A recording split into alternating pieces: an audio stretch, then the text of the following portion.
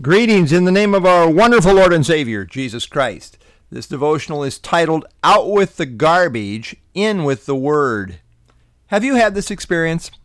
You are gone for a few days, and when you return home, as you walk in the door, you are met with a foul odor that is now permeating the entire atmosphere of your house.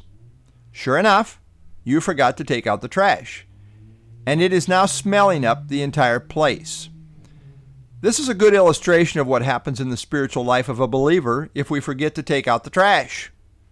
Often Christians will recite 1 Peter 2:2, which emphasizes taking in the Word as key to spiritual growth, but that is only part of the equation.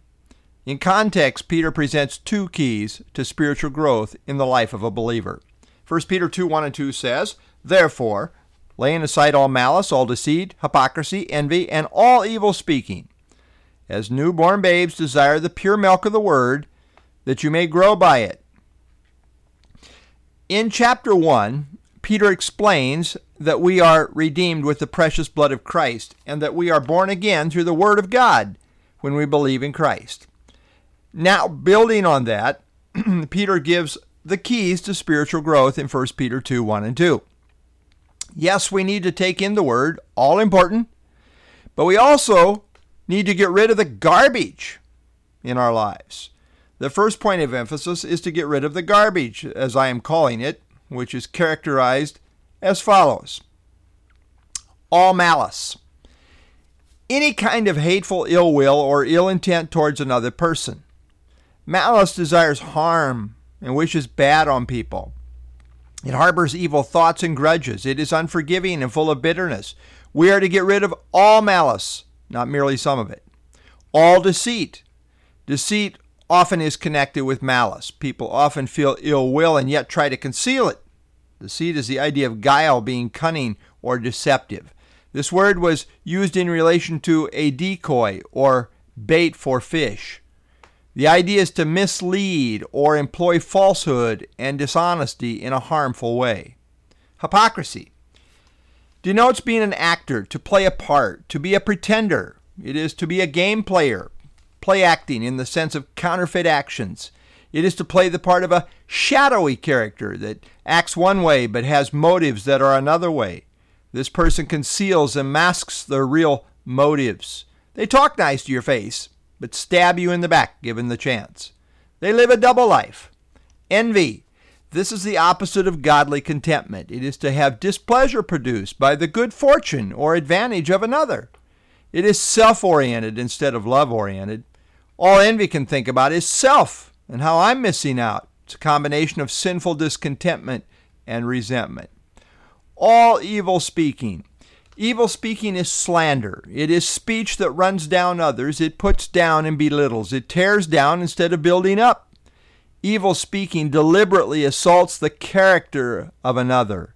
Usually behind the back, it is character assassination. It destroys the good reputation of another. Malice, deceit, hypocrisy, envy, evil speaking. It is all spiritual garbage that must all be taken out. These things are not only harmful to other Christians, but they also destructively stifle one's own spiritual growth.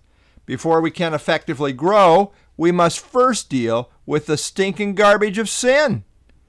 Note that 3 times Peter emphasizes it all must go. All malice, all deceit, all evil speaking. All this trash must be taken out. Once the smelly trash that is polluting the spiritual atmosphere of our lives is removed, then we can grow by taking in and applying the pure milk of the Word.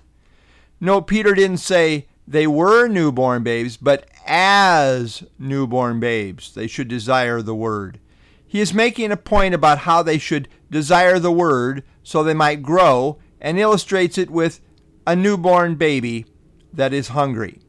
Peter's point is not about their maturity level, but that wherever they're at in their maturation process, they should crave the Word. The point here is desire. To desire means to want it, to crave it intensely. This is the key. There is personal responsibility here. Personal desire relates to the will. Desire is not simply based on emotions, but rather is based on intellectual intent. Peter says this is good for you to help you grow. Therefore, desire it on that basis. If you want to grow, you have to eat right. A healthy appetite is prerequisite to proper growth. When Peter speaks of the pure milk of the word pure refers to that which is unadulterated or unmixed. It's not watered down or compromised. Peter is saying that they should crave the real thing that is pure and uncompromised. Don't crave a deceitful mixture. The pure word will never deceive you or lead you astray. Rather, it is healthy. It will make you grow. It is good for you. One can get volumes of teaching that presents the word in a watered-down way that in the end is not healthy at all. Many professing Christians no longer want just the straight, unadulterated word. They no longer want to tolerate sound doctrine which is indicative of last days apostasy. What are the keys to spiritual growth? Well, we first need to take out the spiritual trash in our lives, and then we need to take in the pure word of God. Spiritual growth involves both. That combination is transformative to the glory of God. Lord, we thank you for your word, and it tells us what we need. We first need to put our faith in Jesus Christ, being born again, as Peter says, by the word of God. And Lord, when that happens, then we can continue to build. We can build on that. We can grow on that.